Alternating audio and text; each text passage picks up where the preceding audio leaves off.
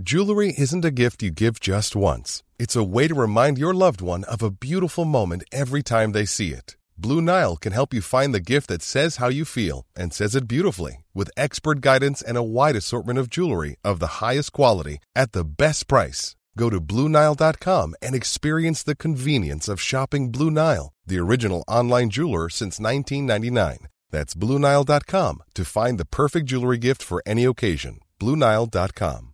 Hi, I'm Daniel, founder of Pretty Litter. Cats and cat owners deserve better than any old-fashioned litter. That's why I teamed up with scientists and veterinarians to create Pretty Litter. Its innovative crystal formula has superior odor control and weighs up to 80% less than clay litter. Pretty Litter even monitors health by changing colors to help detect early signs of potential illness. It's the world's smartest kitty litter. Go to prettylitter.com and use code ACAST for 20% off your first order and a free cat toy. Terms and conditions apply. See site for details.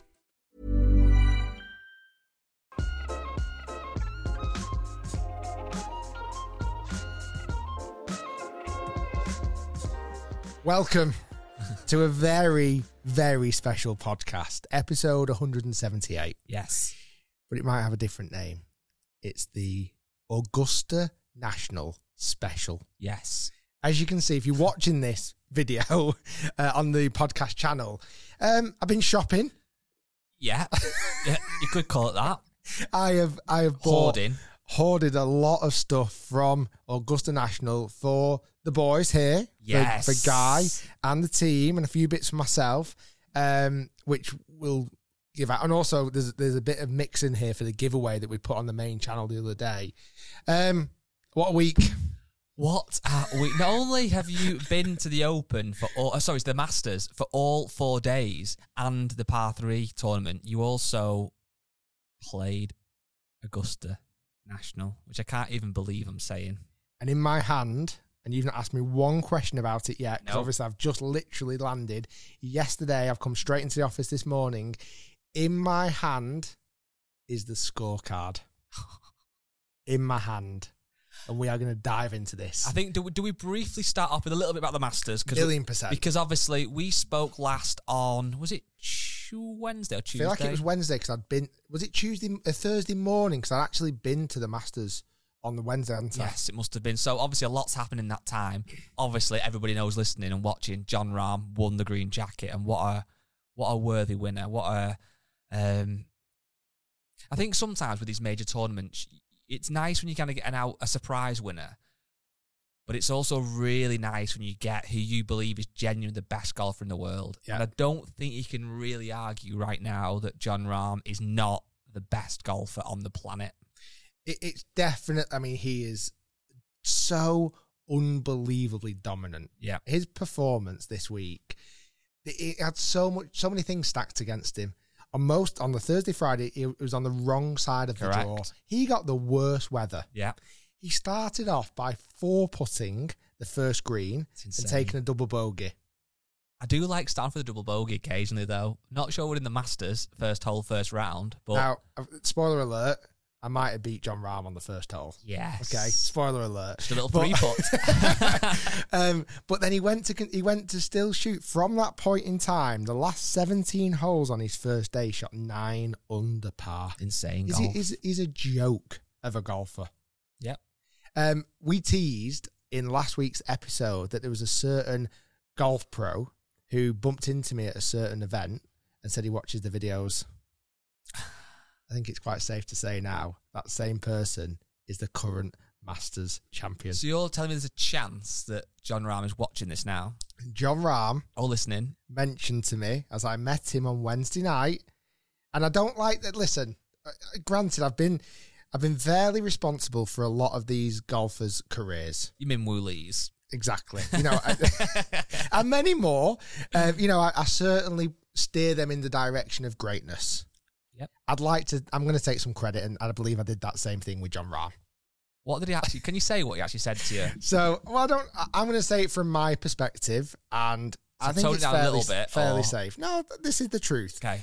So on Wednesday night, for the whole event, I got invited by Mercedes. It was an unbelievable event. It really was. We got treated so nicely. We got to test drive some amazing cars on Monday, Tuesday, go to the Masters all 5 days. And on Wednesday night, they had an event at the complex we were staying at. And there was Bernard Langer, which we heard in last week's podcast. That was really just kind of off the cut, but really insightful chat. And also John Rahm was there, both Mercedes ambassadors. And when I saw John Rahm, I was like, I'm gonna try and start a conversation here, see what happens. You know, you get one chance in this life. My new motto is very, inspired by Sam Bennett's tattoo on his arm. Don't wait, do something. Or don't wait to do something, which is the message he got from his father just before he passed away. So I positioned myself in a position where he would have to walk past me as he was walking into the venue. So as he's there, and I'm kind of just chilling out, having a little drink, kind of whiskey, and it was really strong, but it was nice. And as he walked past, I kind of just very casually said, "Hi, John," very casually. And as he walked past, and he continued to walk past, and I thought, "Oh, what an idiot! Why have I just done that? I look like such a fool." And he took about 4 steps past and stopped. Uh-oh. And I kind of turned my head, and he turned his head. And he went, "I recognise that voice." And I said, "What?" And he went, "I watched loads of your videos. Nice to meet you." I'm like, "Are you kidding me?" Inside, I was reacting like a 12-year-old at a One Direction concert. Yeah, nice reference. On the Current. As an 11-year-old at a Backstreet Boys concert. And on the outside, I had to act cool. I was like, "Oh, nice to meet you." Was it a handshake? What style? Absolutely. A normal or a little bit of an I think it was a little like nice, a modern one. Little grab and hold. I'm not even sure if there was a little bit of a shoulder bump. And I said, "Oh, thanks so much." He went, "Yeah, it's great. Watched a lot of the videos." And I was like, "Oh, have a great week, have a great tournament." I said, "I'd love to get you on the channel sometime." And he went, "Absolutely, I'd love to come on the channel, and I'd love to come on as a podcast guest." Did he actually say that bit, the podcast 100%. Wow. So we exchanged details. I didn't want to. He's busy boy this weekend. Yes. So I texted him Monday morning at 6 a.m. I didn't. Nice really. Jacket, mate. When are you coming on?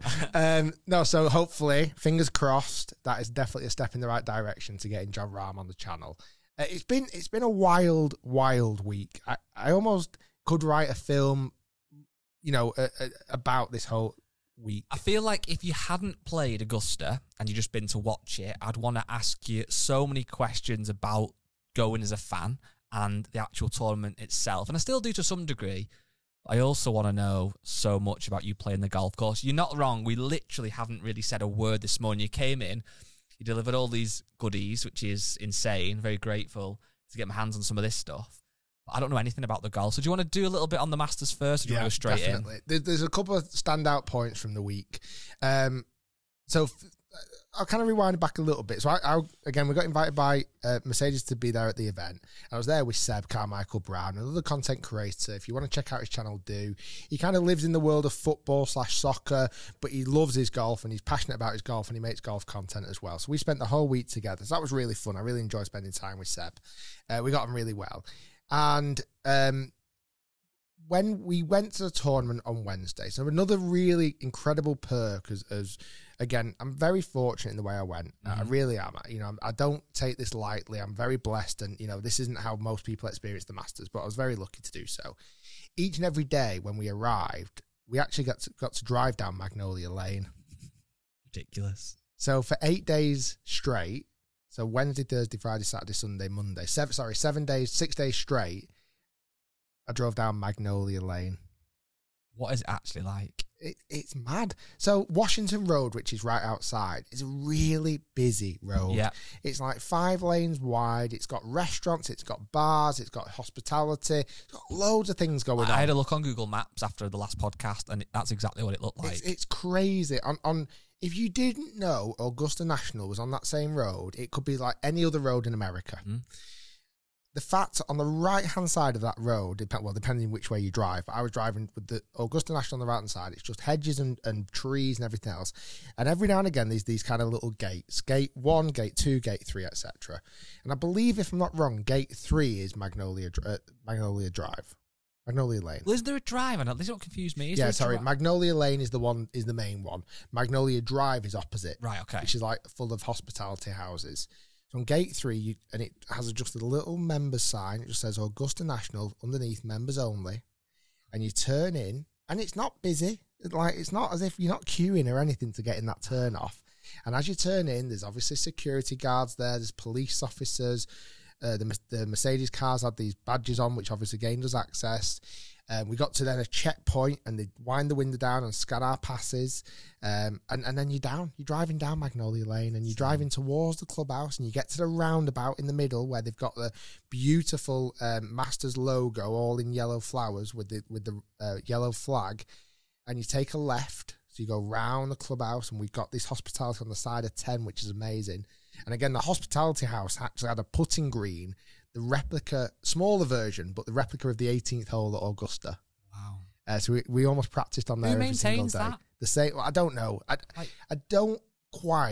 can't get my head around how the whole site gets maintained. I mean, nothing is out of place. Is it actually closed a lot of the year? So I believe it closes from July to October. Right. So that's where the majority of the big work gets done. Okay. And it opens again in October. And pretty much apart from the week of the Masters, that's the only time that the members don't get a chance to play. Wow. So they were playing on the Saturday before the Masters. The members were still playing then. Then it shut from Sunday to Sunday, or maybe even Sunday to Monday, probably because of the media ballot and the few invites that got to play it. And then Tuesday, back to members. And do you know how you can become a member and how much it is, or is it just all a big secret? You don't ask. You get invited. You get invited. God knows what the fees are. Is it weird, one of those ones, though, where actually the fee might not even be that much because it's just so exclusive? I think the fee is ridiculous. Yeah. I think, from what I understand, I six figures a year. I only met 10 or 12 members, so I'm joking. I don't think I met a single member. I tried to speak to many people in green jackets, but hi, do you watch YouTube golf? I don't know. I have no idea. I mean, the golf course is magnificent. It obviously does incredibly successful through the Masters, the actual event. I'm sure they're not short of money. The merchandise tent was every single day packed to the brim with patrons wanting to pick up this exclusive merchandise, which you can only buy at the Masters. You can only buy at Augusta. Well, that's one thing. When you're watching the TV, if you watch the Open, you do see the odd person, obviously in a hat, whatever it might be, that they've bought, obviously, at the Open. When you watch the Masters, so many people are wearing the merch. It's ridiculous. Everybody. And you know what's really interesting as well? So many people are wearing hats from previous years. Right. And some are like really old, like from like 1995. That's quite a cool flex, though, isn't it? This, you know the green chairs. I bought one of the green chairs that are dotted around everywhere around the golf course. Some of those on the back said like Masters 95 or Masters 97. I mean, imagine having that chair. And how would and I'll use this term loosely, a normal person, how would I get to go to the Masters if I didn't have a pass? You can apply. You can apply for tickets. All right, I didn't know. So you can apply for tickets. I'm pretty sure the ballot takes place the year before. So keep an eye out now for next year's ballot. You enter to get into the ballot. Now, the one thing I'm a little bit confused about, and something I heard, once you get tickets in the ballot, pretty much as long as you want them every year, they're yours. Oh, wow. From what I understand. So that's probably what makes it much harder. Because how many people are giving up those tickets? It's like a season ticket for a football club, isn't it, really? Because to me, it felt like so many people that were there had been to previous years. Like, a lot of people I spoke to, it was very rare it was someone's first year. Everyone seemed quite experienced with it all. What's the vibe like with people? Is it like elitist or is it still quite down to earth? The one thing that stood out to me a lot is everybody was wearing golf apparel. Yes, I did see that. Now, I don't know if there was anything written in the rules. I didn't see anything in particular about the clothing. I did actually wear golf apparel every day just because I wanted to. But there was I didn't see one pair of blue denim jeans.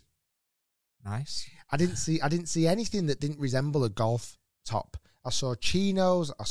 They call them slacks in America.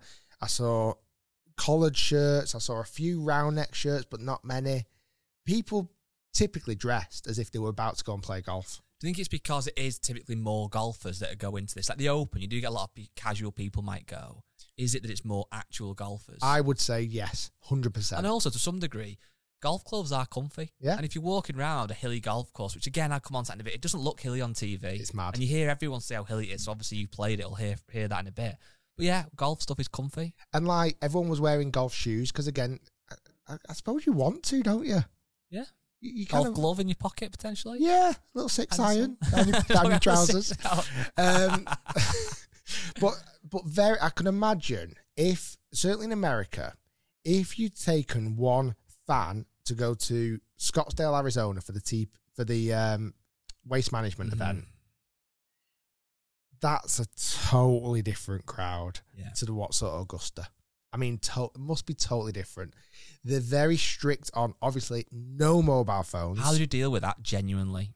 I loved it. Actually? Have you been as bad? I must admit, I've not seen it on your phone today yet. Has it rubbed off on you?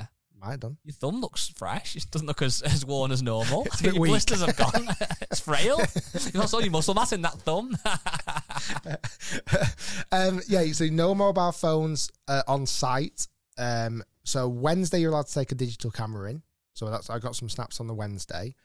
Thursday, Friday, Saturday, Sunday, no mobile phones. And how do you think this will be the thing for the foreseeable, or will there be a time where they seemed very, very, very on it. Now, genuinely, I actually hope they never change that rule. Really? Yeah.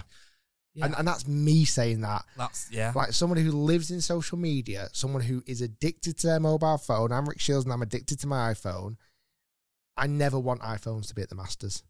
It's such a beautiful experience when you are just so outrageously present to what's taking place. Yeah. And everybody there is present.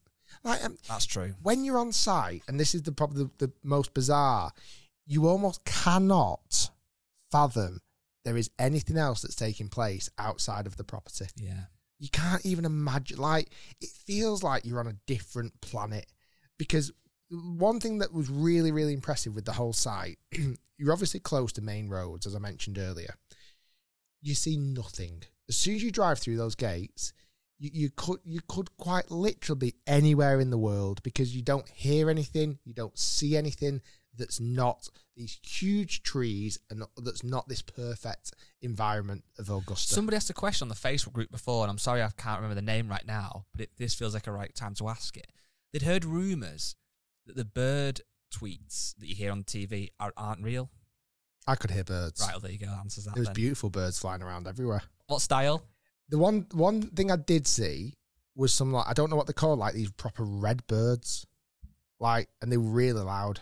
They were beautiful. Nice. There was honestly so much going on. But I think for me, I love that. I like what you're saying about the no phones, in the sense that it looks nice on TV and people are watching it, they're not glued to the phone taking pictures. And I can imagine what you're saying. You feel like you're really there because you're not on your phone. Is it annoying that you can't text people to say we're at hole 12 or can't use Apple Pay or can't check the scores of other people, how they're getting on? That's the one place I bet you miss it. Yeah, definitely. There was a couple of times. First off, again, I was pretty much with Seb every day.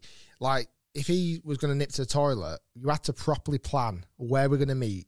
Yeah. Because if you lost each other, that's it. You're gone. Yeah. So this was really weird.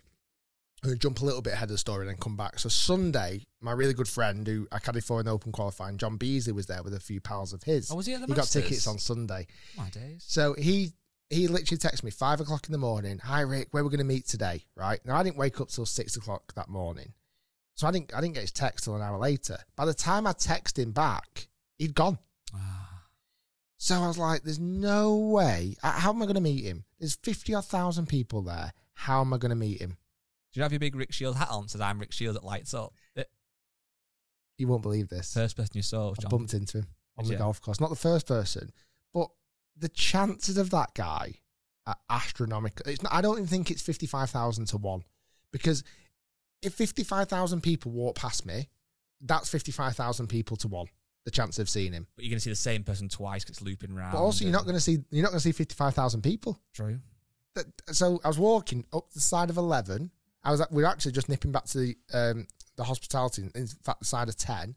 And coming down the hill, I saw one of his mates who he was with. I'm sure that's who was with John.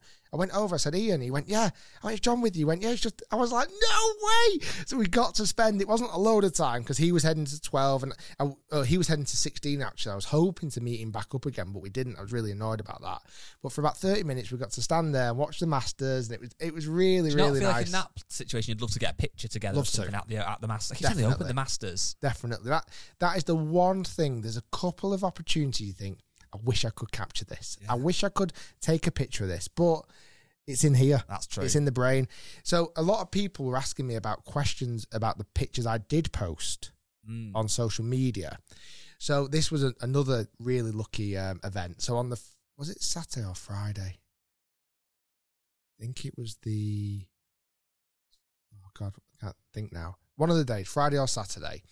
So Tiger was just about to tee off on the 10th hole, okay, at 1 p.m. And me and Seb had only just arrived. We had a bit of a chill-out morning. I think it was Saturday morning. We'd had a bit of a chill-out morning. I was getting all my golf equipment ready for the big game on Monday. And so we arrived, and we actually jumped out of the car a bit early because we wanted to go straight to 10. So as I was stood on the side of the putting green, watching Tiger warm up, literally between you and me to Tiger, watching him warm up, there was twice he looked at me in the eye, but nothing. He might have been looking at a white wall being painted dry. A guy came up and he had an official Masters armband on and a lanyard, and he said, "Hi, I work for Augusta National social media team.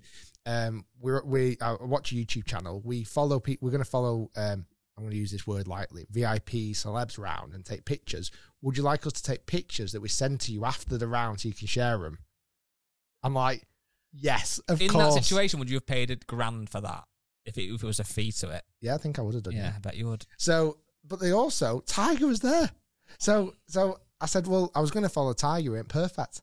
So we literally followed Tiger down 10, 11, and 12 as this fantastic photographer. And we also ended up getting a videographer for little bits of it as well. I've not seen the video footage.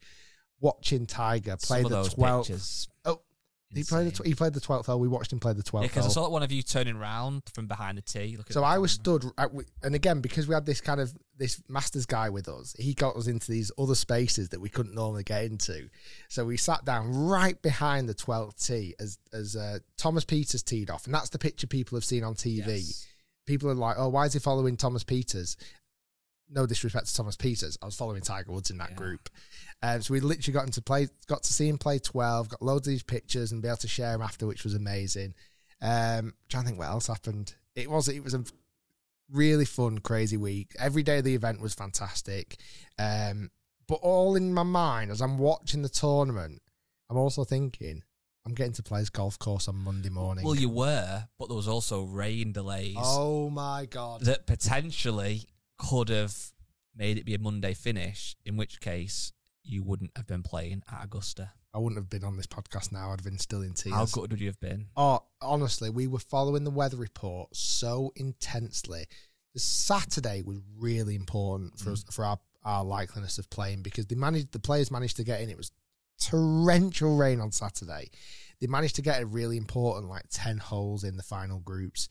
That's what helped them finish the round of golf on Sunday. That meant the other thing, if it had gone to a playoff, there would have been a high chance we wouldn't have played on Monday. Why? Because the finish time was about 7:15. It went dark at 8. Right. Now, if it was a 2-3 man playoff, if it was a 2 or 3 hole playoff, it would have rolled to Monday. It would have done.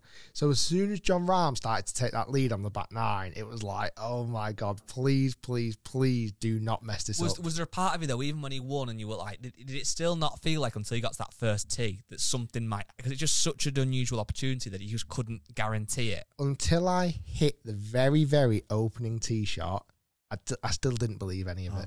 Because I thought there's going to be a time where someone taps on my shoulder and goes, oh no, sorry, this was a joke. Total misunderstanding. And deck come out the trees. You've been punked. And it all started from Jon Rahm recognising me. He was in on it from back in the day. It was not for 1 minute did I genuinely believe it's going to take place. So Talk me through the morning. Well, sorry, tell me this, but then I want to go from the morning. As everything started to click into place, so many things could have gone a different direction this week, and I wouldn't have been playing. Like, I've been really cautious about not getting injured. Like, even when it's been, like, wet and I've been walking down the side of 10, the golf course on 10, when it's really, really hilly, I'm taking, like, baby steps because I'm not wanting to get injured. I'm trying to not do anything stupid or daft or injure myself. I was, like, so protective over everything. Like, even certain meals that I was selecting on like, Saturday and Sunday, I was, like, checking. The food was spectacular, but I was like, should I choose this chicken, or should I just go for something that's really safe that I know I'm not going to get any food poisoning, or it's not going to give me an upset stomach? So on Saturday, you didn't drink obviously then, because you didn't want to fall over when you were drunk or get a stomach off the Guinness. So the one thing, we did have a few beverages, but that was to settle the nerves. Yeah, of course. Do you know what I mean? The other thing as well, we did pretty much every day, and I want to give a huge shout out to this venue. We went pretty much every day, maybe bar one. We went to a golf course that was about 15 minutes down the road called West Lake, and it was beautiful. It's so unbelievably similar to Augusta, and that's not kind of taking anything away from either venue. It was big pine trees, pine straw, immaculate fairways, immaculate greens. We played with a young lad called Hamilton, who actually played in the drive, chip and putt event last year. Oh, wow. He's a 15-year-old. He plays off +4. He absolutely kicked our ass. I wish we could have filmed it. We didn't take any proper camera equipment out with us. He was really good. So we practiced on really fast greens all day.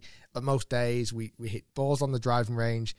Sunday morning before we went to the Masters, we went for about a 2-hour grind session. We went and played a little 5-hole What time were you going playing golf then in the morning? Like Club Crackerdor, 7 o'clock in the morning. Really? Yeah, it got light at 7, and pretty much 2 or 3 of the days we were there at 7:30. Oh, wow. Hitting balls by. Didn't expect that. Yeah. You took this serious, haven't you? Did. So, yeah, Saturday morning, I cleaned all my golf clubs out. I cleaned every single golf club. That again is not like you. So they were absolutely pristine. I don't think I've ever seen them as clean in my life. I took all the golf balls out of my bag that I didn't require. I mean, I stripped it as light as it could possibly be. I marked all my golf balls up. I put lines on my golf balls and everything. I was really prepared. I took 9 golf balls. Okay. I'll come to how many I finished with in a moment after the round of golf. So, yes, you end up getting the invitation. So I got an invitation on the Sunday night, and it was there on my pillow, and it was an invitation, 10 a.m. tea time, Monday, the 10th of April. A time I will never forget. And it said, you're allowed to arrive 1 hour before your tea time. Okay? That was strict. We got there at 1 hour 15 before our tea time and got turned away. Honestly? Yeah.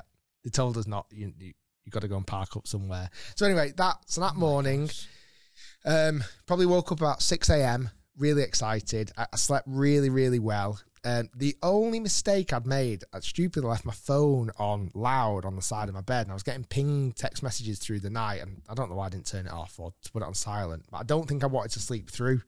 And I always think, if I put my phone on silent, does it affect the alarm? Probably doesn't, but I didn't want to take that risk. Woke up Monday morning, got everything prepared, packed all my bags, had my golf clubs ready. I'd already pre-chose my outfit, so I actually scripted all my outfits throughout the week. Wow. Because I knew on Monday I wanted to be dressed in all black. Harry Player-esque. I just knew that it was an outfit choice I would look back at in many, many years and never regret.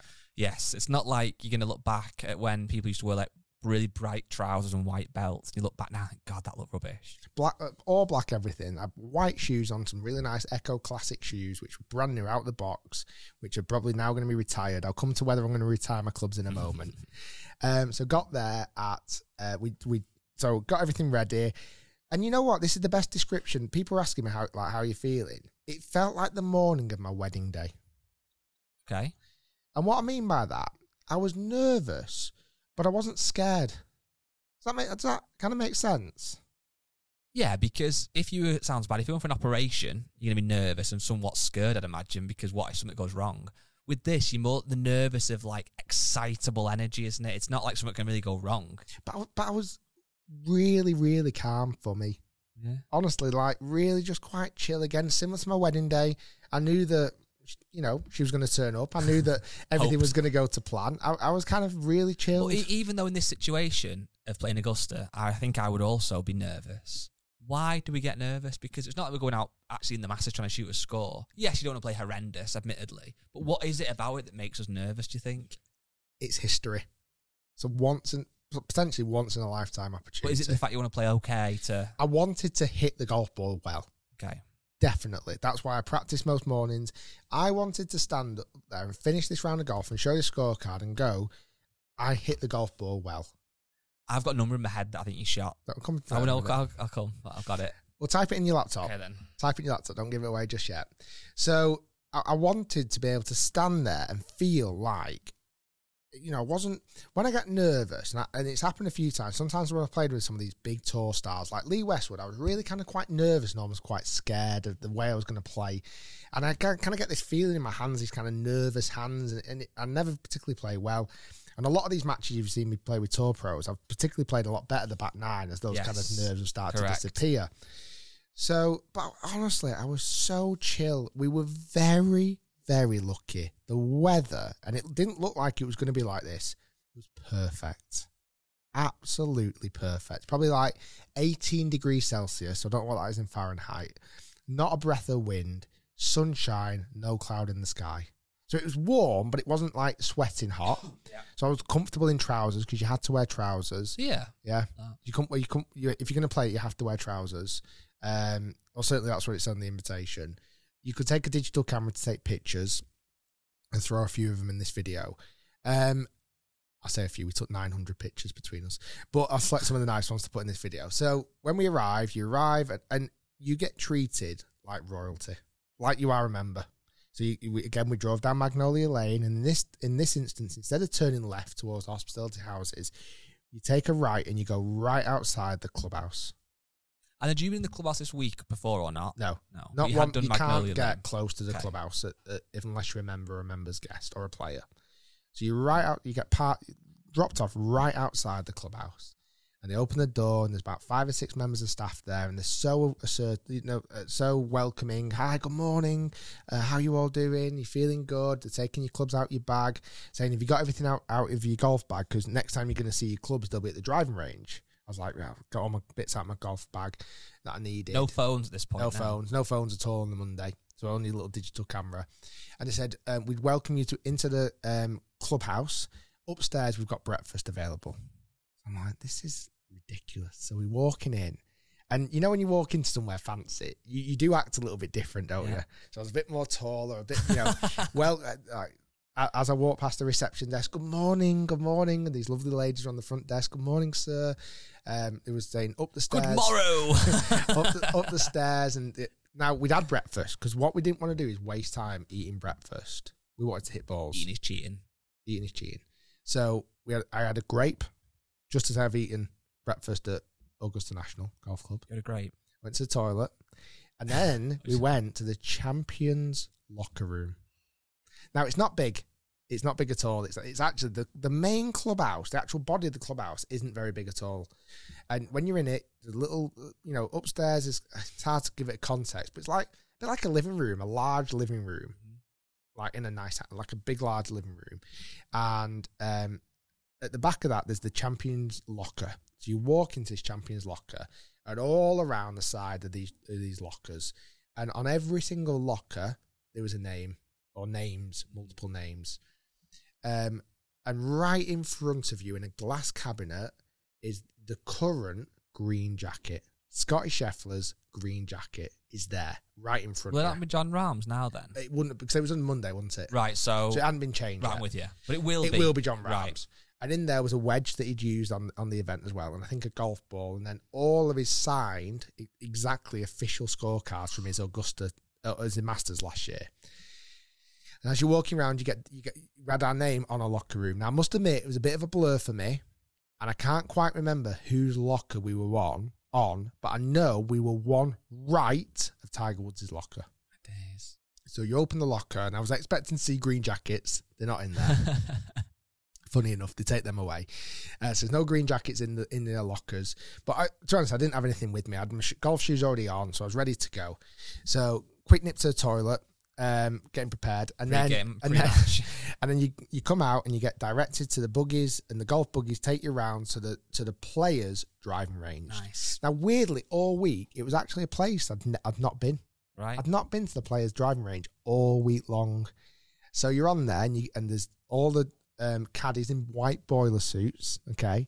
And our 4 golf bags, so me, Seb, and the 2 guys we were playing with were all lined up there, and we had a caddy next to us, and they had the green hat on the white boiler suit, and on the side of the cap, which was very useful, had a little badge with their name on it as well. That's cool. My caddy was called Doug. Doug was fantastic.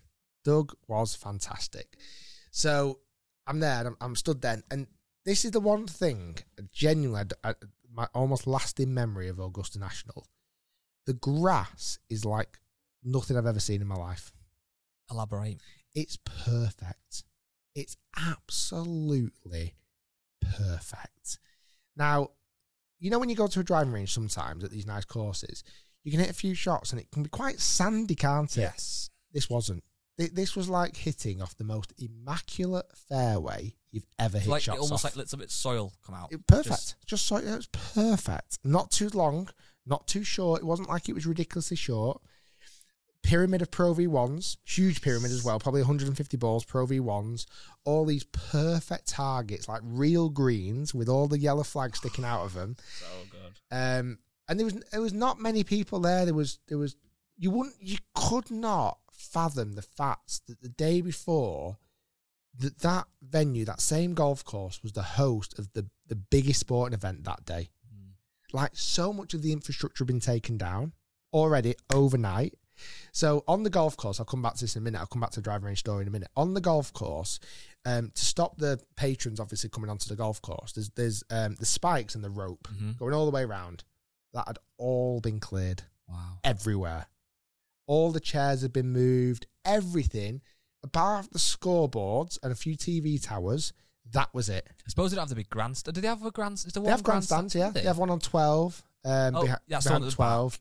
They have one on 16. They have one on 15. Yeah, they have about 5 or 6. But it's not like the open grandstands, though, is it? If you know what I mean. No, they're much smaller. And yeah, there's not as many of them. It's much more on the ground or the green chairs, because you know the story about the green chairs. Once you put them in that location and you put your name tag at the back, that's your chair for the day. I don't know if I like that or not. It works. I feel like it's good if that's you, but then if I put mine on whatever hole and then I went off for 2 hours, nobody can sit in that seat. So what I found, we actually did sit in some of the seats. Right. So we'd ask a few people around us, is anyone sat in that seat? And they'd say, oh, no one's been there for about an hour.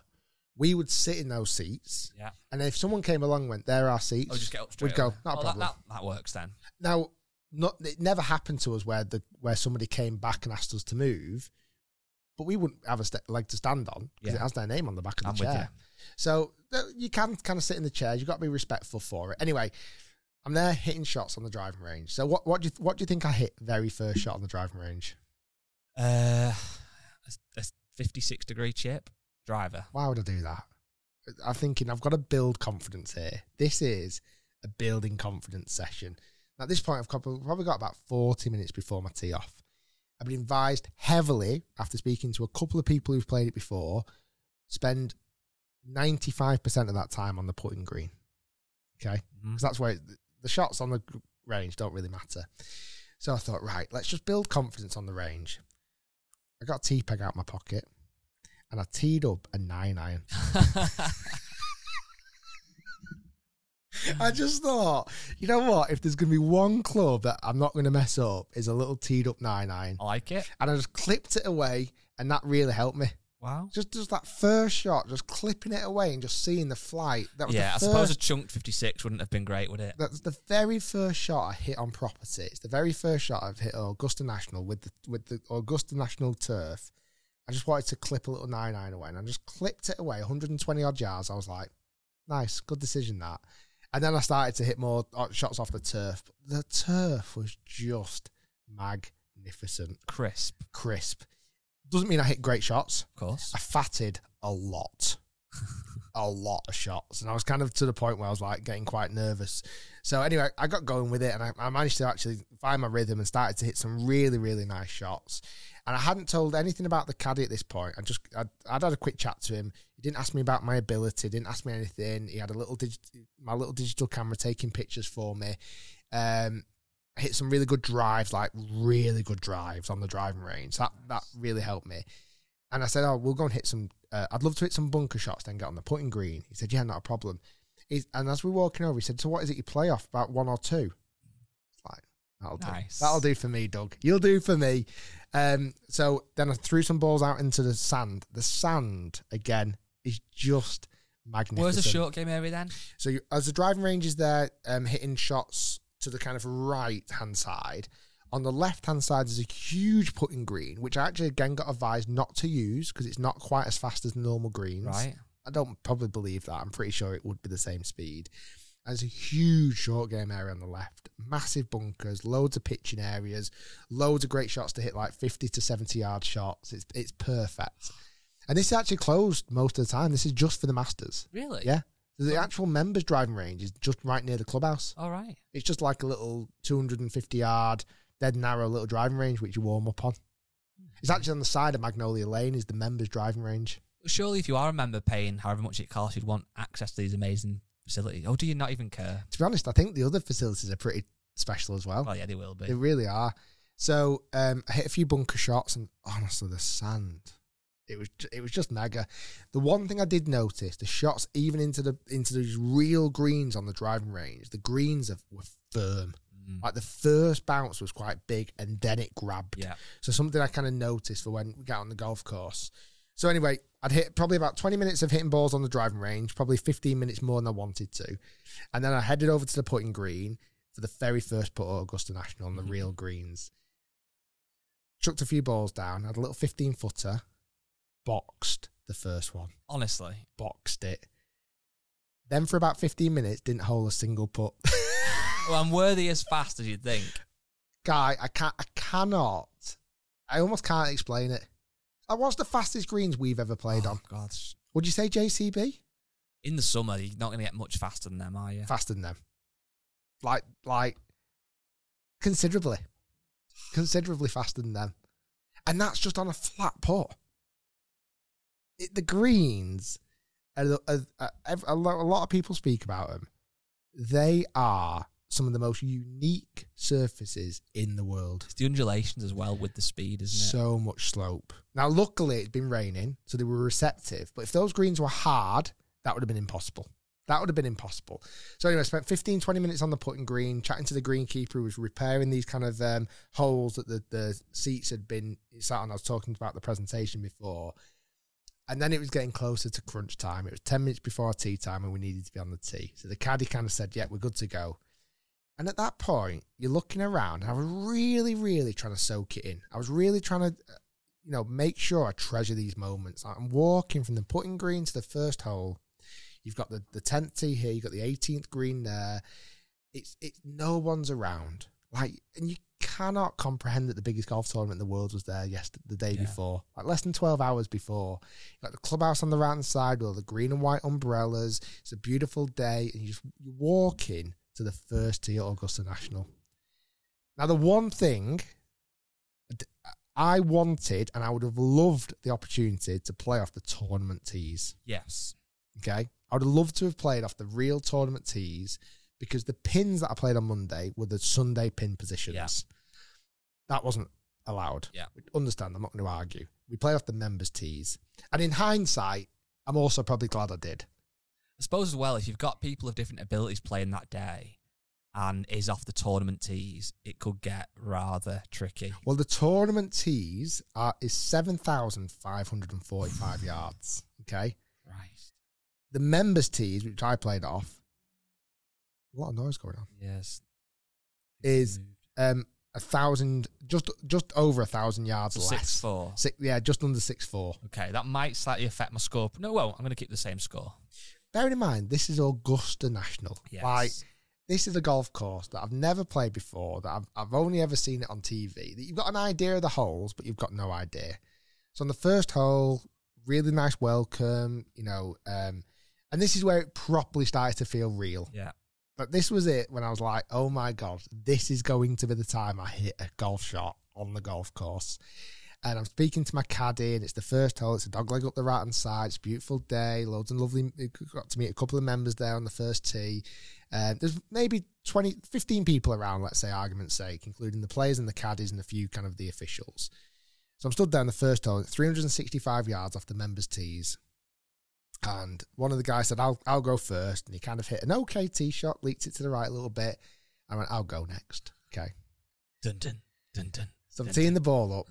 Okay. And I'm now going from less calm, but a little bit nervous, but still quite calm. Are there people watching around? Yeah, about 15 people, 20 people. Who are the people coming after you, teeing off next? Yeah, like the players that we were with. Everyone had caddies, a few officials, a few people kind of just dotting around. So I'm stood there and I'm teeing it up and I'm thinking, oh my God, this is it. This is the time I get to hit a tee shot at Augusta National. And part of me was like, don't mess it up. But also part of me was like, let's just enjoy this. Yeah. Like, I wasn't going to keep score. I'm glad you did. I wasn't going to keep it. So I thought to myself, I don't want my score to affect my mood of how I played. I get that, but I also think this is such a big opportunity. You wouldn't let it. Yeah. You're there. So I stand there and I tee it up and I've got driver. What shot shape are you seeing? Little cut? So the bunker on the right was about 250 to carry. He said, just go kind of over the corner of that bunker. So I'm stood there and I'm very calm, I'm very chill, and I'm looking in the distance. And I tee it up and I pull the club back and I a bit of a blur and I make contact. And Guy, when I say it's the greatest opening tee shot I have ever hit in my life. Yes. Out the middle, nailed. It was crunched. It felt phenomenal. I followed through and I held my follow through as I was kind of seeing the ball just fizzing down the first hole in the blue sky. And I was holding my follow through almost in disbelief. Almost like, have I honestly just hit that tee shot? That I've hit that golf ball that's flying through the air and I'm holding the finish at least until the golf ball landed. At least. And I'm thinking, and it landed, it went just inside of the bunker on the right-hand side, tiny little draw, probably landed at about 275, 280, and it bounded down the fairway, and I just couldn't believe it. And that for me set me up for the day. I was like, if I've just been able to hit a shot like that, under that much pressure, I'm going to take that singular golf shot, and I can remember it with such vivid memories, that's the feeling I want on every single first tee shot for the rest of my life. Wow. And if I don't, I'm also not bothered because I was like, but I did it at Augusta. Yeah, that's yeah. If I ever hit a bad tee shot again, I'm like. When you're ready to pop the question, the last thing you want to do is second guess the ring. At BlueNile.com, you can design a one-of-a-kind ring with the ease and convenience of shopping online. Choose your diamond and setting. When you find the one, you'll get it delivered right to your door. Go to BlueNile.com and use promo code LISTEN to get $50 off your purchase of $500 or more. That's code LISTEN at BlueNile.com for $50 off your purchase. BlueNile.com, code LISTEN. Hey there, it's Michelle Norris. I'm host of a podcast called Your Mama's Kitchen. When I travel, I'm usually looking for a way to find a taste of home when I'm not at home. And one of the things I love to do when I am at home is entertain. And Airbnb allows me to do that. When I was in California recently, I rented a house that had a great kitchen. And when we were sitting around the table, we're all thinking, we're in someone else's house. Someone could be in all of our homes as well. If you have a home, but you're not always at home, you have an Airbnb. Your home might be worth more than you think. Find out how much at airbnb.com/host. Many of us have those stubborn pounds that seem impossible to lose, no matter how good we eat or how hard we work out. My solution is PlushCare. PlushCare is a leading telehealth provider with doctors who are there for you day and night to partner with you in your weight loss journey. They can prescribe FDA-approved weight loss medications like Wegovy and Zepbound for those who qualify.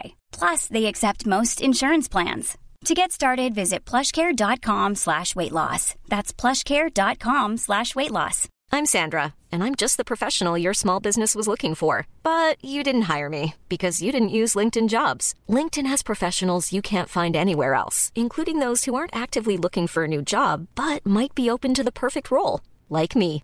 In a given month, over 70% of LinkedIn users don't visit other leading job sites. So if you're not looking on LinkedIn, you'll miss out on great candidates like Sandra. Start hiring professionals like a professional. Post your free job on linkedin.com/people today. Doesn't matter, because I hit a great tee shot at Augusta. Wow. And the guys were like, wow, that's the best shot we've seen so far. And about 3 hours of groups have gone out at this point. And I was just like, oh my God, I made the funny joke, right? That's me done. Thanks, See you fellas. later, guys. See you guys. See you in the bar. I'll that's me done at Augusta. But I just couldn't believe it. I was just hit this shot and I was like, wow. So anyway. Did that set the tone for the day then, that strike? Teaser. I don't know if I've ever hit my driver better in my life. Wow. In my life. Wow. Like, honestly, I don't know what possessed me. I probably hit, and I'll come on to a few of them in a minute, I probably hit one shot that really ruined the hole for me. Tee shot on 12. I'll come back to it in a minute. So, what should we do? How should we do this? So what we're going to do is, I believe we're going to do a separate video, which will live on the main YouTube channel, where you're going to actually do shot by shot, and we're going to use like graphics and stuff like that. So in terms of every single shot, are you happy with that? Mm. So depends if you want to give us some nuggets of certain holes here, and then people can go and watch that video. Oh, we've got to tell people on the podcast. So do you want to do every hole here? Yeah. Every shot? Yeah. Okay. I think we'll just turn this into a main video. Okay. Okay, you ready? Settle in, everyone. Let me get the glove on. So that was the opening tee shot. We can use that in the main video. So after that opening tee shot, I'm walking down the hole just in disbelief almost and just really trying to look around. And again, it's that time where I was so appreciative in some degree that one, and I think I addressed this in the main video. Well, I did. We weren't allowed to film it. That's just what it is. So I'd hit that opening tee shot, and like I said, we're not going to go through every single shot in this video. I'm going to do that in a separate main channel video where I'll go through every single shot. I want to talk more about the story of it all. You're going to find out what score I shoot right now in this podcast, but I'll talk about every single shot in the actual main video. So I was walking down the hole, just loving life, really trying to soak it all in. Almost, again, pinching myself, thinking, is this real life? I feel like that, although I don't know what you've shot yet, so I don't know how you left the 18th green, but that walk must have almost been the best walk of the day of the week. You're walking, you're at Augusta, it's all happened, you've not got injured, thankfully. The tee time went ahead, the sun's out, you're in this nice outfit, you've nailed your first tee shot, you've got a caddy, and you're walking down to hit your second shot. That must be unmatchable. Yeah, it was. It was almost that real kind of pinch me moment going, wow, that it's actually happened. That, like, all the things that I dreamt of, that I'd wished for, that I wanted, that I need, like how you pictured it has just taken place. Yeah, like I couldn't have written it any better. That first opening tee shot, how it all went. So walking down there, and again, it's a much shorter hole off the members' tees, 365 yards. I had about 70 yards left in, so I hit it at about 290.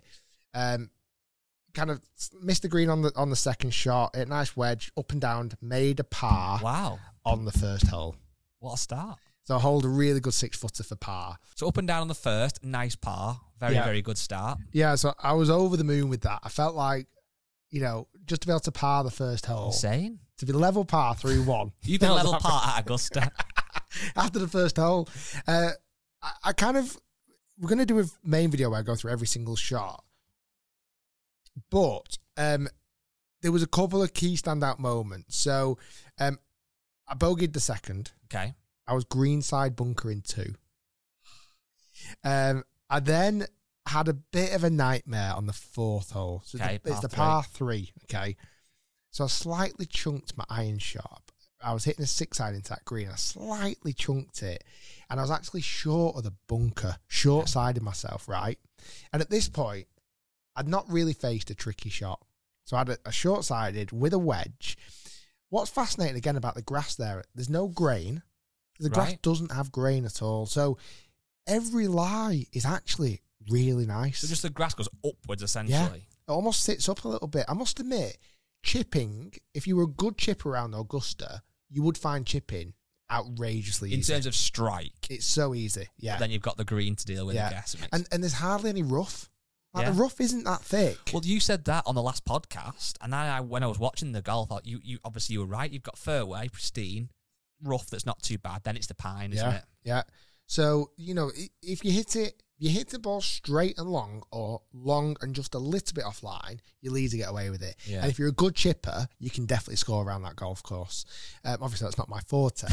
So now, what I didn't want to do, there was one thing I didn't want to do, is properly mess up a shot. Okay. Like, I didn't want to regret and go, oh my God, like, why have I just duffed it? Do you know what I mean? I really didn't want to do that.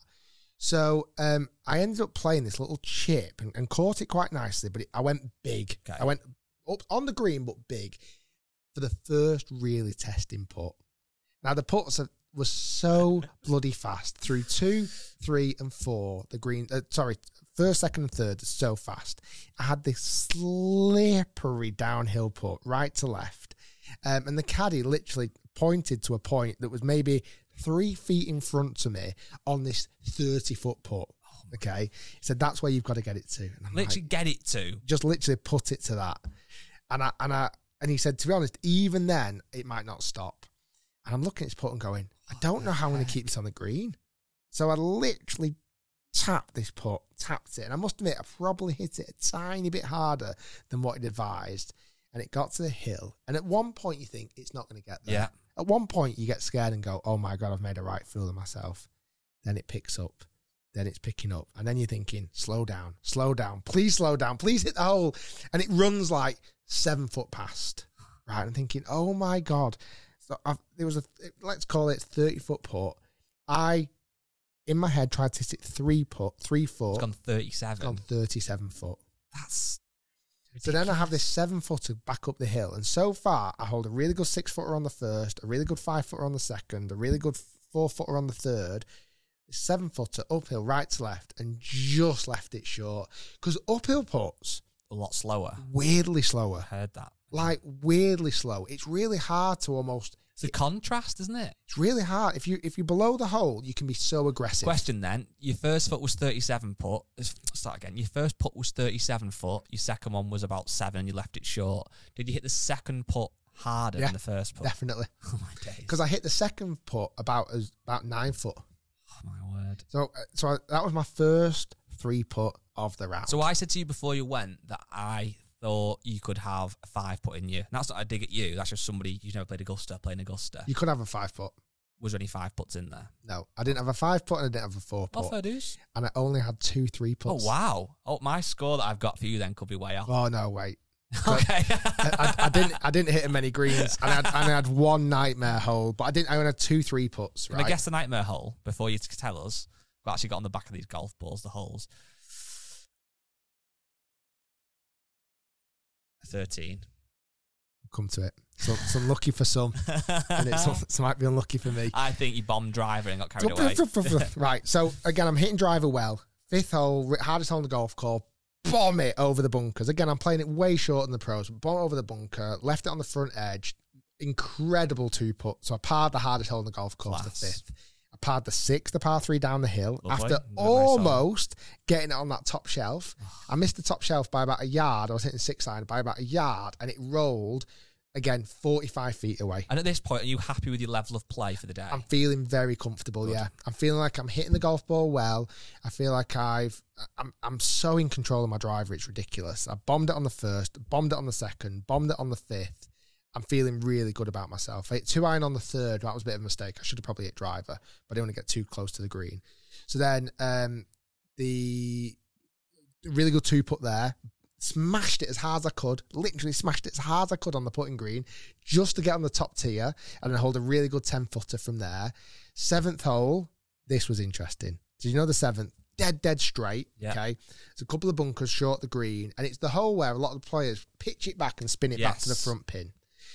Again, bomb driver down there. I could not have been happier with my driving. You can't swap that driver. All day. I could not be happier with my driver all day. I had I'm playing off a more forward tee. I had 70 yards into the pin, okay? And the pin's at the front, and I'm thinking, oh my God, this is the chance to fly it over the pin and group back. So in my head, I'm thinking, I'm going to try and pitch this about 80 yards and let's see if we can get this dancing. I hit a phenomenal shot, but truth be told, I slightly fatted it and it stiffed it straight, like to about 3 foot. So it wasn't the shot I meant to play. Yeah, you went to go beyond it and spin it. And so I hit this shot and I slightly fat it. I'm thinking, oh my God. But because I'd allowed for more to go past it, it pitched about 3 foot short, just over the bunker, and finished about 3 foot past the hole, right? Yeah. This is the first opportunity for a birdie. Bit of birdie sauce at Augusta. Now, one of the guys in our group had done something similar. He actually did throw it past the flag and spun it back, and he had about a 6-footer, similar line to mine. He holes his for birdie. Right. Is that first birdie of the group? First birdie of the group. So, team birdie. Team birdie. So, I've got this little 3-footer. Guy, it's the slipperiest little putt you've ever seen in your life. Downhill off the left. Downhill off the left. Faster than fast can be, right? And I was also, part of me is like, I really want to make birdie here. Like, this is the potential first and maybe last opportunity I get for a clear-cut birdie putt. Yeah. Right? So I'm stood over it. I'm thinking, please, hold it. I left it on the short side. You left it short? Side. All right. As in it low. It low. I didn't give it enough respect. And it slipped by almost the same distance as I was the first putt. I thought that was going to happen. So now I've got this 4-footer up the hill for par. I'm thinking, please don't 3-putt from 3 feet. Luckily, I hold it. My putting inside 6 feet was fantastic all day. Was fantastic. Wow. Honestly. If you're inside 6 feet, putting isn't that hard. And that sounds ridiculous. The greens are fast as hell. But because they can't cut the holes there's going to be some on such a slope, because the greens are that fast, there's actually kind of right around the hole, it's fairly flat. Yes. It's only when you start to be 20 foot away. 20, 30, 40 foot. It's just so hard. Like, if you're not getting if you either got to be sticking it with inside 6 feet or just phenomenal from long range. Yeah. But I don't even know if you can be a good long putter at Augusta. It's hard to hole really long putts. Do you know what I mean? You just want to get them within that dustbin lid, though, I guess, aren't you? So, I parred 7. At this point, I am 4 over par. Okay. Through 7. Par 5, 8th coming up. Yeah. The first one of 2 bad drives I hit all day. Slightly pulled it to the left in the pine straw. Okay. And I really wanted to go for the 8th green in 2. And this is the thing with Augusta, because it's so iconic, this golf course, you almost want to be hitting these iconic shots as much as you can, don't you? Yeah. You don't want to be in the trees. You want to be in the middle of the fairway where you've seen these players hit these. Like, I envisioned me hitting this big raking 3-wood into 8, the par 5 up the hill, but I couldn't because I was out of position. So I had to kind of punch hook a 5-iron into a really good spot, actually. Pitched it close, 2-putted, par. 9th hole was one I was really looking forward to. You know, with the mad green, right? Again, hit a fantastic drive. I'm 100 yards away from... I was 140 yards away from the flag. And the pin's on that kind of middle tier at the time. And as I came back round toward the 9th, there was quite a lot more people starting to be around. Just either people coming off the 18th, more people teeing off the 1st, a few kind of people dotted around doing a bit of, whatever work, maintenance work, etc. So now it's like, right, I really want to hit a good shot here. Now, 9 is one hole, the green I've really, really wanted to hit a shot into, because you see it and you see how it's, you see the guys where they pitch it short and they spin it all the way down the bank. I was thinking, come on, this is a great chance. I hit this delightful 9-iron, like delightful. Up the hill, I'm thinking, this is absolutely money. The caddy's saying, that is perfect. You couldn't be better. And you can't see it. You don't know where it is. And there's no crowds. There's no oohs and ahs. So I'm walking up thinking it's going to be 3 foot away from the hole. Okay. So I'm walking up and I'm thinking, where the hell is this ball? It had clung on to the tier just above the perfect tier. Oh. If it had come back and we looked at the pitch mark was maybe 10 foot past that point. And it's zipped. And it zipped. It needed one more foot and it would have rolled to about 3 foot away. However, now I've got one of the hardest putts in the world. Yeah, you just need to tap it. But you have to stand like sideways, and my back was pretty much to the flag, and I literally tapped it, and it raced on about 7 foot past again, and I had now a really testing putt for par, hold it. Wow. So I was 4 over through 9 holes. Can I tell you my score then now? Through 9 or 18? I think you're going to shoot for 18 and see if I get close. Go on. I think you... Well, this is before... So you're 4 over. 4 over through 9. I put this number down before With a double bogey. I put 86 down. Okay. That was my score. Yeah, I had 1, 2, 3, 4, 5. I had 5 pars in a row. So I went par, bogey, double. Yeah. Then 5 pars in a row. This could be way off then. But when you first said those tees, etc., green's going to be insane. If I was to put myself in the position of playing off the back tees, I think that would have been probably 4 shots more. Right. I think it would have been 44 on the front 9. But to be fair, there might not have been a huge difference either because I've just been hitting slightly longer club into the green. But so far, that's respectable. Because I was hitting my driver so well that So far, you're on a real journey to breaking 80. Yeah, and that my brain hadn't switched to that point yet. Okay, I'll tell you when it switched to that point. So 10th hole, the caddy actually gave me a driver, and he just started walking. Oh, by the way, there's a little halfway van. No, there's not. There's a little. I call it a van. That's the probably wrong description. Like a cart. So, like a buggy cart that goes drinks cart that you have in America, full of snacks, drinks, everything. Free. Yeah, no sausage rolls. But next time. So all full of snacks. So I managed to get a couple little bars. I got a little beer. I didn't have a beer. No, I had some sort of energy drink, which was quite nice. So it's on the 10th tee, and this was a tee I was really, really looking forward to playing. The 10th hole. This is where a lot of players talk about, or people who've been. The elevation change is insane. Crazy. Down 10, it's crazy. Massive dog leg. Off the championship tee, it's 495 yards. Off the members tees, it's 450. The caddy gave me driver. I started walking down the fairway, and I was looking at it and going, I don't fancy driver here, because to hit driver there, you've got to kind of really get it turning because you're much shorter, and that huge bunker in the middle of the fairway, it looked like it was in range. Or off the back tees, it never is. Yeah, like off the back tees, you don't really need to get the ball drawing that much to hit that bank and down and off it goes. They normally hit 3-wood on there a lot of the time. 3-woods, and so kind of gave me driver because I'd been hitting it so well. It wasn't his fault. And he was always down the fairway. I'm thinking, oh God, I really don't fancy driver here. So I'm looking at the other guys, and they're hitting driver, and none of them particularly hit a great shot on that hole. I'm thinking, I don't like driver here.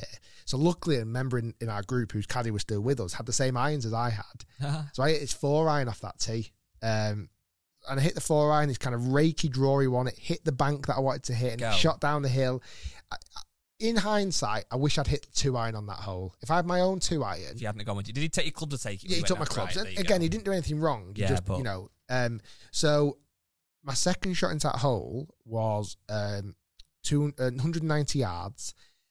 On this downhill, I hit this beautiful 5-iron that pitched pin high, but the green's solid. And it went whoosh, straight through the back of the green. Pitch chipped up, 2-putted, come off with a 5 on 10, which I was happy with. Amen corner. Here we go. Amen corner. Now, the 11th hole was probably the one I was most nervous about. Yeah. Because you can't miss left. If you miss left, it's dead. Gone. Again, off the members' tees, it's considerably shorter. 520 off the... 400 off the members' tees. Right. It's considerably shorter, okay? I hit driver, bombed it. I had 90 yards left into the hole, okay? Pin was middle left. I hit this beautiful, full 56-degree wedge to about 10 foot on 11. And again, at this point, I'm 5 over par. I'm hitting amen corner. The hardest hole on the back nine's the 11th. I've got a 10-footer for birdie. Life is good. And weather was nice. I was kind of just cruising down the fairway, feeling good. Missed it. I didn't hold anything outside 12 foot all day, but I hold everything inside 6 foot, pretty much. Not bad. So come off there with a par. 12. This is the one I've been most excited to hear. 12th hole, right? It was the hole I'm the most excited to play. It's the hole that least suits your shot shape. So 12th hole is the hole, without question, was the one that I was most nervous about. Because it's the one that most people ask you about as well, isn't it? If you hit a simple shot of that bunker, it looks so easy. But it's not that simple, is it? No. So it was 151 yards playing. Okay. Pin. We were pretty much playing wind or not? We were pretty much playing off the. Well, that's interesting. 155 off the. Yeah, so it was about 151 off the tees we were playing off. Pin was famously right. Yeah. Where it is on Sunday. What was wind doing at this point? Could you tell? Kind of a little bit blustery, but nothing crazy. So you're thinking 8 or 9? So the first player hits, and it looked great in the air. Airmailed the green. Oh my word! Airmailed it. I'm not going to give any of Seb's score away because I think he's going to do something similar on his channel. So I was stood there. I had 9-9 in hand. Okay, so I thought I much more prefer hitting a fuller shot than a soft shot. Yeah. And just the way his seemed to just go for miles. So I thought, you know what? You get one chance at this. Go dead aim. At the flag? Dead aim. Okay? It's the Tiger Woods. Dead aim, I went for the flag. So I'm stood there with a 9-9 in hand, 151 yards to the flag, dead aim. Okay? So I'm stood there, and this is the point. I think I was more nervous on this shot than I was on the first tee. Because this is it. You've got a decent score going. Got a decent score going, which again didn't really come into my mind at this point still. It really didn't. And I've just got through the hardest hole. But even now, I wasn't really playing for score. I was just enjoying it. So I'm stood there with 9-9 in my hand. And I've hit a few fat shots so far this round, I have. My bad shot from the driving range earlier on to some of the iron shots I've hit, I've got away with a lot of them, but it's fat. You can't get away with a fat shot there, right? I'm stood there with 9-9 going dead aim. I absolutely struck it perfect. Okay. Perfect. It started at the flag, okay? At the flag. And I'm looking at it. And as the ball's in the air, and this is no exaggeration, this sounds fabricated, but it feels like the ball is in the air forever on that hole.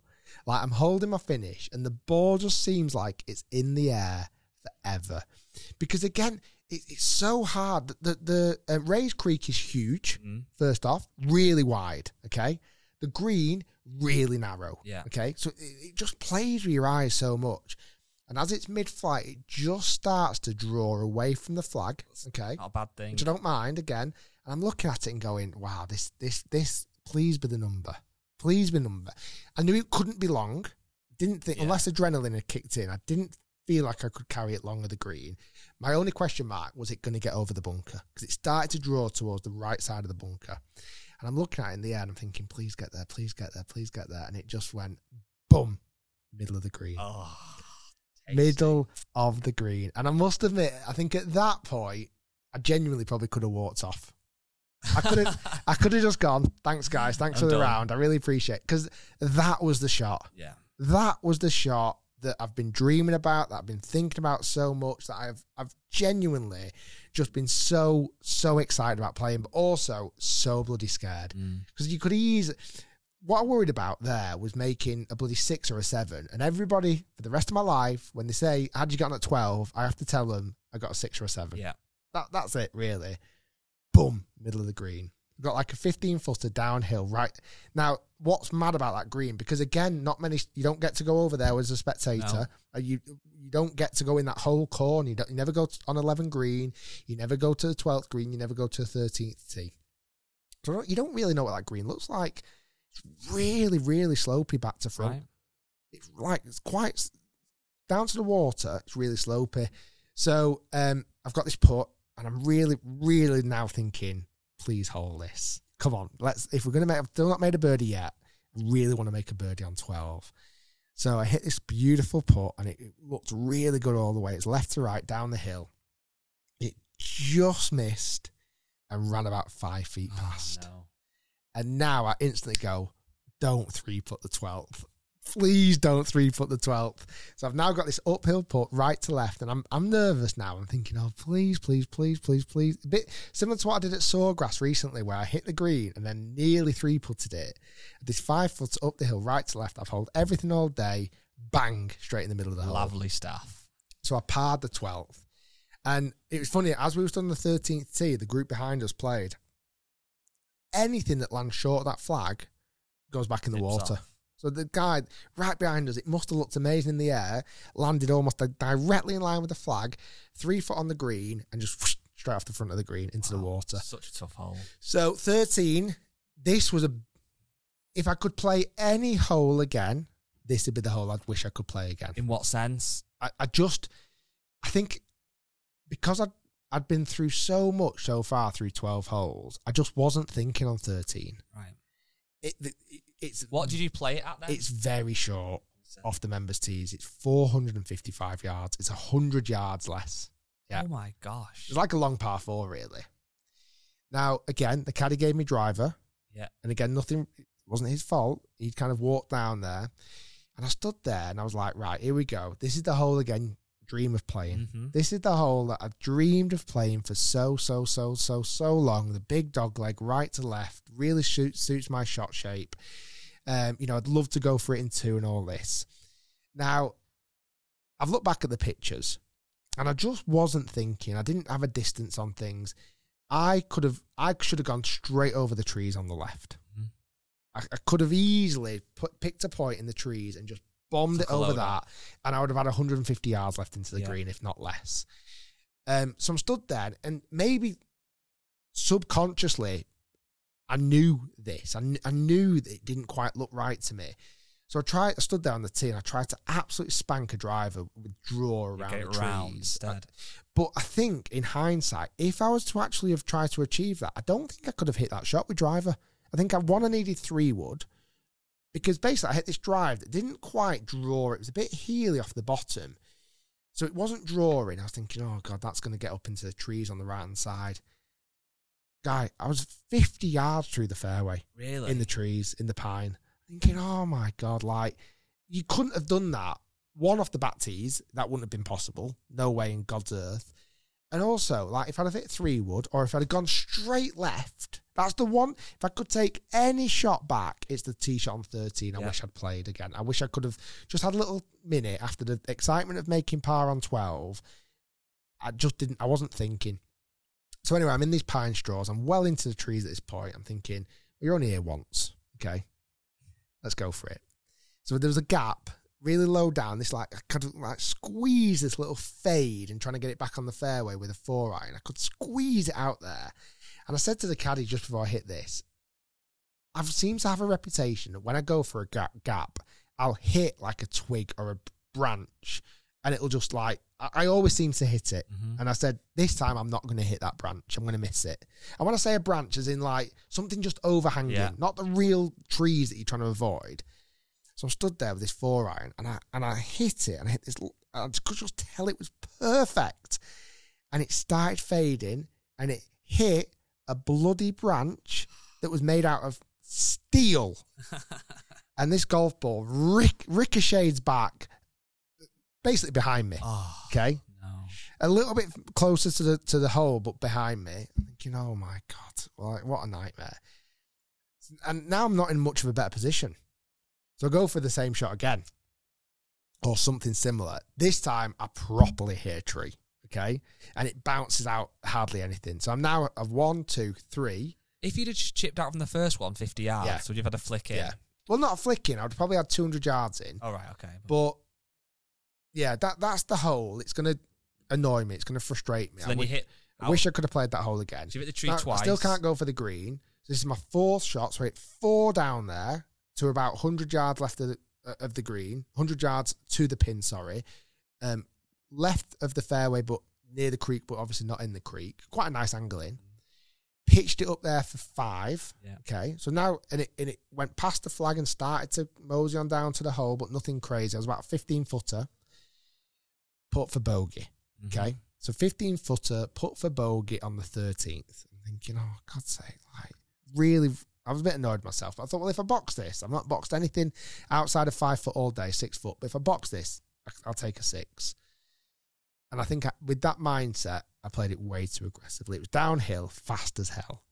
And I just went for 6, ran it about 10 foot past, missed it for 7. Get the 8. Tapped it in for 8.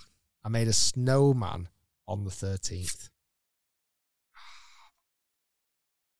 I was gutted. Hindsight should have took your medicine, but you were there once. You had to play the glory shot. Hindsight, I would have hit a different club off the tee. Yeah, true. I would have, or if I'd have hit driver, I'd have gone way more left. I could have honestly cleared those trees, no question. or chip out. But so anyway, at this point, how many over are you now? So I'm now 8 over. So you got 14. I'm excited for 16. So I make par on 14. Nice. 15 the par 5. Yeah. Again, one hole you want to hit. You want to go for the green in 2, right? You have to hit down the right hand side of the fairway. I didn't. I slightly pulled it left into the trees overhanging. So I thought, okay, well, this time do take your medicine, chip out, so at least you get that opportunity to hit that shot into the green. Yeah. Played the worst chip out ever. It only just got past the edge of the trees, right? So now I'm 200 yards left in. I've got to hook the arse off a shot, right, into that green. So I'm thinking, sod it, let's do it. Again, I'm not really playing for score at this point. I'm at 8 over, not, so be it. I've got 6 iron in hand. I hit, and I actually didn't see the golf ball. I hit it way over the bunker on the right-hand side near the green. This massive, big hook, but I knew it felt brilliant because the lines in the rough are so nice, honestly. I hit this beautiful golf shot, and I knew it was drawing, and the lads I was with like, oh, that looks good, but I didn't see it. I didn't see where it started. So I'm looking at the flag. My eyes are focused at the flag. And they're like, it looks good. I'm thinking, please be good. And it comes in from bloody 45-degree angle from the side. It must have hooked 60 yards. It hits just over the bunker on the right, sticks on the green to about 20 foot, 15 foot. Wow. It was an unbelievable shot. So I've put in for birdie now on 15. Again, I've not made a birdie all day. This is the first time, uphill, right to left. I feel like, right, there's a really good chance here. I gave it a really good chance. It just missed at the last minute, tapping 5, 16th. Yeah. It's been my screensaver for 5 or 6 years. It has indeed. It's been my 16th hole, has been my screensaver for 5 or 6 years. You got the Sunday pin. Yes. Okay, back left. I quickly nipped to the restroom just behind the tee, a bit of a nervous wee. Stood on there. And I was hitting a 7 iron. Right. So it was switching between about 170 yards and 165 just because of the wind.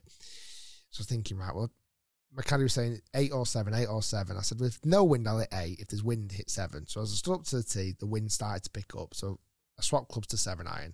And this is the one where I thought, right, come on, Rick, let's make something magical happen. Like, imagine just for a moment in time, you hit that perfect shot. And we make a 1 here. Like, that's what I started to think. And it was very positive vibes. I hit this beautiful, trappy 7 iron. Didn't catch every bit of it, but it was pretty good. And it was coming in exactly at the ridge, in the middle of the green. Yeah. Thinking, oh my God, this looks good. But I was like, I don't know if it's enough. I don't know if it's going to get there. And, to get right to the back of the pin. And it probably landed maybe 6-7 yards short of the perfect place. But it landed on the middle of the ridge and then kind of moved to the left onto the flat part level with the bunker. So again, about a 15-footer for birdie. Just missed that. Knocked it in for par. 17th, I missed the green long after hitting a great tee shot, and you couldn't miss long. I didn't get up and down. I made 5. How many over are you now at this point before the last? 9 over. 9 over. Before the last. Okay. So 8. How far was the last plane? It's normally 465. It's 385. So was it a lot? Obviously, it was a lot further. Yeah, did it not look as scary this because it looks tight. Tee shot. It looks tighter on TV than it is real life, but definitely tighter off the back tees than it is off the front tees. So I'm stood there and thinking, right, come on, Rick, let's really again hit that iconic tee shot where you fade it up the hill and you get it into a prime position. You can hit a great shot into the green. So I've not hit a fade with my driver all day. I was hitting it pretty straight. So I'm like, right, come on, I really want to try and fade this. Right, get it right around the corner. And I hit it and it just didn't fade one bit. It went straight into the bunker at the end. It was a good tee shot, but straight in the bunker. Guy, that bunker is bloody massive. Really? It's massive.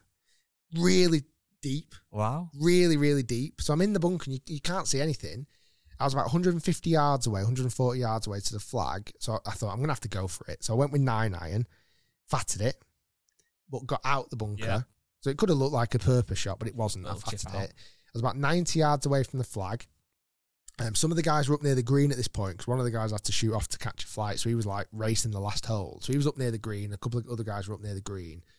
So I hit this 90-yard wedge shot. I think I hit 56 degrees on a slight uphill. And the caddy said, get it past the flag, right? So I hit this nice shot and I was like, that looks good, but I'm not sure if I've hit it hard enough. from the guys on the green, they said it took one bounce, middle of the green, so pins kind of middle left at that point. One bounce, went up past the flag by about 3 foot, spun, had a look in, spun all the way off the front of the green. Oh, my word. All the way off the front of the green. So I've now, for my 4th shot into the last hole, I've got this, I'm on the front apron. Really difficult shot from down there anyway. I didn't fancy chipping it. I putted everything off the green, to be honest. I smashed putter up the hill to about a 4 foot putt, 5 foot putt to make 5 on the last. I really didn't want to finish with a double bogey. This was to shoot 82, and I knocked it in. So you got 82? Yeah. Wow, I had 86. You shot 82. 4 shots better than what I thought. So all in all, an 82. It's a really interesting score because I wanted to tell you guys watching and listening what I was going to shoot. Yeah, definitely. But for me personally, it was, as long as I just played well, I probably didn't hit one like single terrible golf shot. Yeah. Like there was no shots that I went, oh God, that was embarrassing. I just did that wrong choice on 13. I genuinely think if I played it again, with the same caveat, I was driving it as good as I was doing. Yeah, I could easily, off those tees, shoot. I'm going to put it out there. I think I could break 75. Wow. Off those tees, I do. Off the back tees, no bloody way. Yeah. I think the back tees are... It's 1,000 yards more. I think it's 8 or 9 shots harder. I wouldn't be surprised because obviously the tee shots are longer, but your shots in the longer, you're going to be hitting it further away from the hole. The putts are going to get harder. But the thing is, though, if you play Augusta, you can now say for the rest of your life you've played Augusta National, which probably 0.00001 of golfers can say, if not even less. When you tell people that, it's more that, wow. Your first question's not, what did you shoot? It's, what was it like? Do you know what I mean? Yeah. So the fact that you've got a decent score is great, but it's not really about that. If you just shot 92 and had the worst day ever, then yeah, you'd be a bit gutted. But I think that's a really respectable score. I hit the ball really well. That's the main thing. I honestly hit the ball really well. My score is higher than I expected it to be just because I had a double and a triple, and I had no birdies. I was a bit gutted about that. I wish I'd hold a birdie because I had some really good opportunities. I'm really glad I parred the 12th. Yes. I'm really glad I parred the 1st. I'm really glad I parred the 5th, with, oddly enough, the hardest hole on the golf course. I parred the 9th. Like, it was good. Like, I played solid. In terms of a golf course, then, obviously you've played now some amazing golf courses. And I think, actually, if you go on the world top 100, I think Augusta's ranked at, like, number 13 worldwide. Is it? Yeah. 13? Yeah. Is it... Forgetting about it sounds hard to do this because forgetting about it's Augusta because that's the whole point. But if you do just for 1 second take the fact it's Augusta and it's so exclusive away, is it the best golf? Is it literally the best course you've played? It's the best golf course I've ever played. Wow. And I'll tell you 2 reasons why. 3 reasons why, okay? Number 1 reason is every single golf hole is fantastic. Right. Like there's not... If you to ask me to rank the 3 worst holes on the golf course, I couldn't tell you that because every single hole is special in its own way. Yeah. Every single hole, and again, because we've seen, I grew up, I started playing golf in 97 when Tiger won the Masters. From that point to now, I've watched the Masters every single year. You know those holes. You remember those iconic moments. So I think a lot of that plays in part of it. Yeah. It's hard to do this, it's impossible to do it. If you took that golf course and the Masters never existed. It was just Augusta National that existed, and the Masters wasn't a part of it, and it was still in the same condition. I've got to still say it's the best golf course I've played. Yeah. Wow. The condition was nothing like I've ever seen in my life. Yeah. Honestly, it was incredible. Every blade of grass was perfect. The grass was perfect. It was perfect. It really was. Off the members' tees, it's a very playable golf course. Off the back tees, it makes it challenging for tour pros. It makes you think.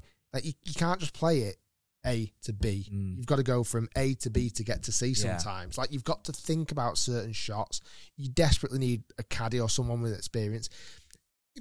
if I played that golf course every single day off those tees, I could shoot under par. I could. Off the back tees, I don't know if I ever would. I think the thing is, though, when we say then, if you take it away from being the Masters and stuff, but at the same time, that is the whole point. And like on this list, I mean, this is just a random. I don't know who actually does this. Top 100 golf course. It's a really nice website. They put the old course at number 7. Now, I'm very grateful to play the old course, obviously with yourself, and you treated me both times to play there. Although I've not played the top 100 golf course in the world, I can't say the old course is the 7th best course. It's the whole history of it, and some of the holes are so iconic, and it's one of the best golf courses to play in a sense of ticking it off the bucket list. I can't imagine the old course isn't better than Augusta as a golf course, surely. It's not. It can't be. It's not. If you comparing 18 holes of golf and 18 holes of golf, Augusta is a better golf course. It's got to be. It just is. You can't. You can't compare it. It's just impossible to do. So what's like number 1 on this list? This list, it's got Cypress Point as number 1. I've not played it. Pine Valley. Yeah, that's the one that's super exclusive. County Down, so you're going to be class. Shinnecock Hills, Melbourne, Royal Melbourne, and then you've got above. So you've got Trump, Turnberry, and Muirfield. Then Augusta's at 12. I don't see it. Well, Trump was always your favourite course, wasn't it? Not Turnberry one. Oh, sorry, not Turnberry. No, I've not played the Turnberry one. To be honest, but it's all. That's the thing, though. I've actually not played any other golf courses higher ranked than Augusta on that list. Played the old course though. Oh yeah, of course I have. Sorry. Yeah, so well, it's all subjective, and I think the thing is though, the day you had as well. I don't know how you can top that. Like, it was the perfect weather. It was the day after an iconic Masters where John Rahm won it. I went to every single day of the Masters. You're playing the Sunday pins. Quite literally, I took out my golf ball out of the hole that some of the best players in the world took that ball out of the hole. For me, yeah, it's not the same tees. That wouldn't bother me. The fact it was the same pins, that was so cool. I would rather, if I was you, and correct me if I'm wrong, I would rather have played it forward tees but same pins than same tees but different pins. Yeah, personally. You're probably right. Because the pins, every single year, that's where they are. Exactly, like that 12 pin. Did you watch that Golf Digest video about the 12th? No. Brilliant. It's like an 8-minute video, or maybe even less, 6-minute video, all about the 12th hole and why it's so hard, and obviously the fact that when you pull it, if you're a right-hander or whatever. And it just really explains how it really suits left-handed golfers. Yeah, because if they pull it, they can go left, right. The whole golf course, I can see why it appeals to left-handers. Yeah, I can. It's quite a left-handed, friendly golf course. That's why Mickelson's won it round there twice. So well again. Bubba Watson's won that round there twice. Mike Weir's won round there, and I'm sure there's other left-handed golfers. But once in a lifetime opportunity, eternally grateful. We couldn't film it. I know there's question marks around that. They're just private. They're just private. They do what the rules are there for them. Augusta National. Hopefully, in the future, you never know. There might be an opportunity where we get to film there. But on that, I would love you to have filmed that video if you could have done. Obviously, well, if you could have, you would have done. Obviously, and I'd love to one day film a video at Augusta National because it would do amazing for the channel. But as frustrating as it is that you can't, that is what makes it Augusta. Of course, it is. If everybody could go and play it, I know you've said the course is still legitimately the best you've played, which is fair, and I've heard that from other people, obviously. But if everybody could go and play and everybody could go and film there, it would, to some degree, take away that level of mystique, wouldn't it? Yeah. It's a very, very, very special place.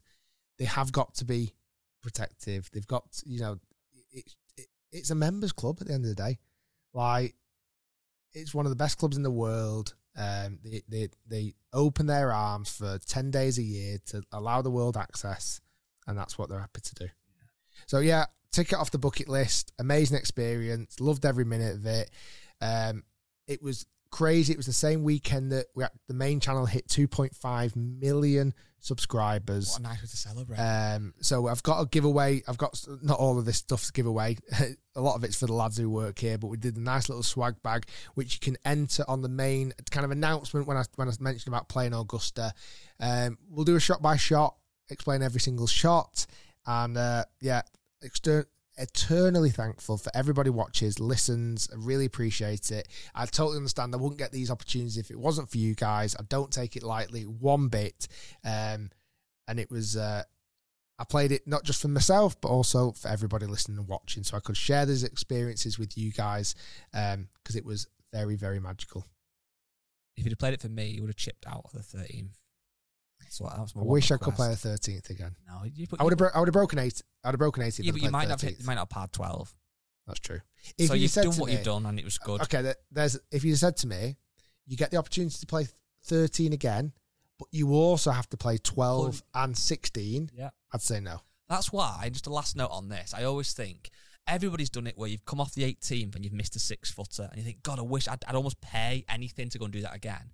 I always think of it, okay, well, let's say that's a possibility. You've missed a putt on 18 and you wish you'd hold it. It was a 6-foot putt and you pay $1,000 to go and do it again. Okay, well, you can do that. But you've also got to hit that great tee shot you hit on 2. You've got to do that chip in that you did on 5. Like, we forget these as golfers. And yes, you did something you wish you'd not done. But that first tee shot that you nailed, I don't think I'd ever give that up. That's what I mean. So someone said you've got another 100 opportunities to do that first tee shot. I don't think I'd be able to hit it as good as I did. Just golf. Like, literally, it's just golf. You're never going to have the perfect round. Guys, thanks for listening. Hopefully you enjoyed that storytelling of Augusta National and the Masters. It was amazing, and we shall see you next week. Normal podcast next week. Loads of banter. Golf bid is out on Friday. Massive video. Quite literally about 2 hours long. Right, peace out, everyone. Enjoy. See you next time.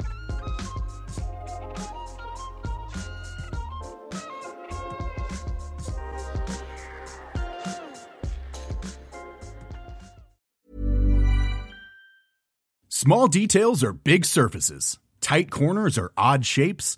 Flat, rounded, textured, or tall. Whatever your next project, there's a spray paint pattern that's just right. Because Rust-Oleum's new Custom Spray 5-in-1 gives you control with 5 different spray patterns. So you can tackle nooks, crannies, edges, and curves without worrying about drips, runs, uneven coverage, or anything else. Custom Spray 5-in-1. Only from Rust-Oleum. Planning for your next trip?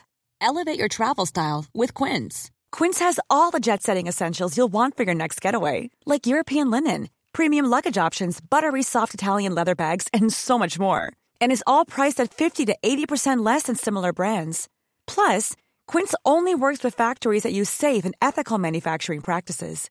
Pack your bags with high-quality essentials you'll be wearing for vacations to come with Quince. Go to quince.com/pack for free shipping and 365-day returns. Mom deserves the best, and there's no better place to shop for Mother's Day than Whole Foods Market. They're your destination for unbeatable savings, from premium gifts to show-stopping flowers and irresistible desserts. Start by saving 33% with Prime on all body care and candles. Then get a 15-stem bunch of tulips for just $9.99 each with Prime. Round out Mom's menu with festive rosé, irresistible berry chantilly cake, and more special treats. Come celebrate Mother's Day at Whole Foods Market.